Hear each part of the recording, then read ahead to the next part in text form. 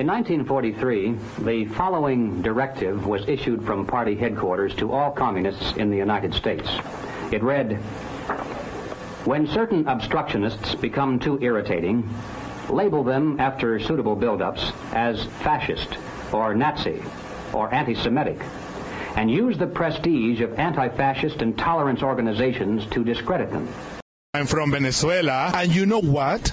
I discovered my country was used as a experiment for what is happening globally right now. So you believe that socialism, communism is just around the corner? No doubt about it, 100%. It is right now. Yeah. You can see it.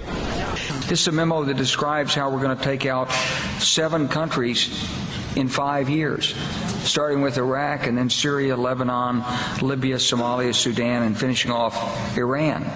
We can do a variety of things if we wish to increase the pressure. I'm not advocating that, but I'm just suggesting that this is not a either-or proposition. Of, it's just sanctions has to succeed or other things. We are in the game of using covert means against the Iranians, which leads me to conclude that if, in fact, compromise is not coming, that the traditional way of America gets to war is what would be best for U.S. interests. Some people might think that Mr. Roosevelt wanted to get us into World War II, as David mentioned. You may recall we had to wait for Pearl Harbor. Some people might think Mr. Wilson wanted to get us into World War I. You may recall he had to wait for the Lusitania episode.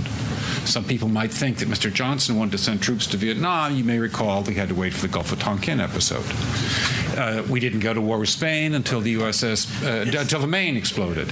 And may I point out that Mr. Lincoln did not feel he could call out the Federal Army until Fort Sumter was attacked, which is why he ordered the commander at Fort Sumter to do exactly that thing which the South Carolinians had said would cause an attack. So if, in fact, the Iranians aren't going to compromise, it would be best if somebody else started the war.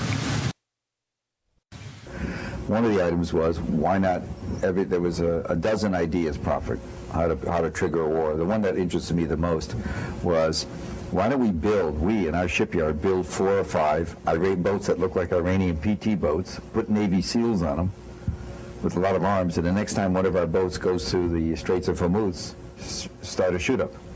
Might cost some lives, and it was rejected because you can't have Americans killing Americans. But that's the level of stuff we were talking about. Provocation. Was the American public, if you get the right incident, the American public will support, bang bang, kiss kiss, we're into it. We have heard that 500,000 children have died. I mean, that's more children than died in Hiroshima. And is the price worth it? I think this is a very hard choice, but we think the price is worth it. When the pandemic happened, Moderna had made 100,000 doses in 2019 for the whole year. When the pandemic happened, Moderna had made 100,000 doses in 2019 for the whole year. In 2019, when the pandemic happened, drug in the PDR except maybe antibiotics to cure a strep throat. Other than that, there's not a single drug in the PDR that cures anything. More than 2/3 of Congress received campaign funding from pharmaceutical companies in the 2020 election. Taking things that are, genetically modified organisms, and we're injecting them in little kids' arms. We just shoot them right into the vein. When we invest in clean energy and electric vehicles and reduce population. Global warming. If it were really true, the banks wouldn't invest. The banks wouldn't finance. And I'm jealous of the Vice President, Gore. I am jealous he came up with a scam before. Of this world, no, it's not going to happen. Otherwise, you couldn't get a loan in London. Those 30, 40-year mortgages? The world will be over by then. Is Barclays Bank going to give you a loan? With the greatest respect, ma'am, it's the greatest fraud that's been perpetrated on mankind this century. I did.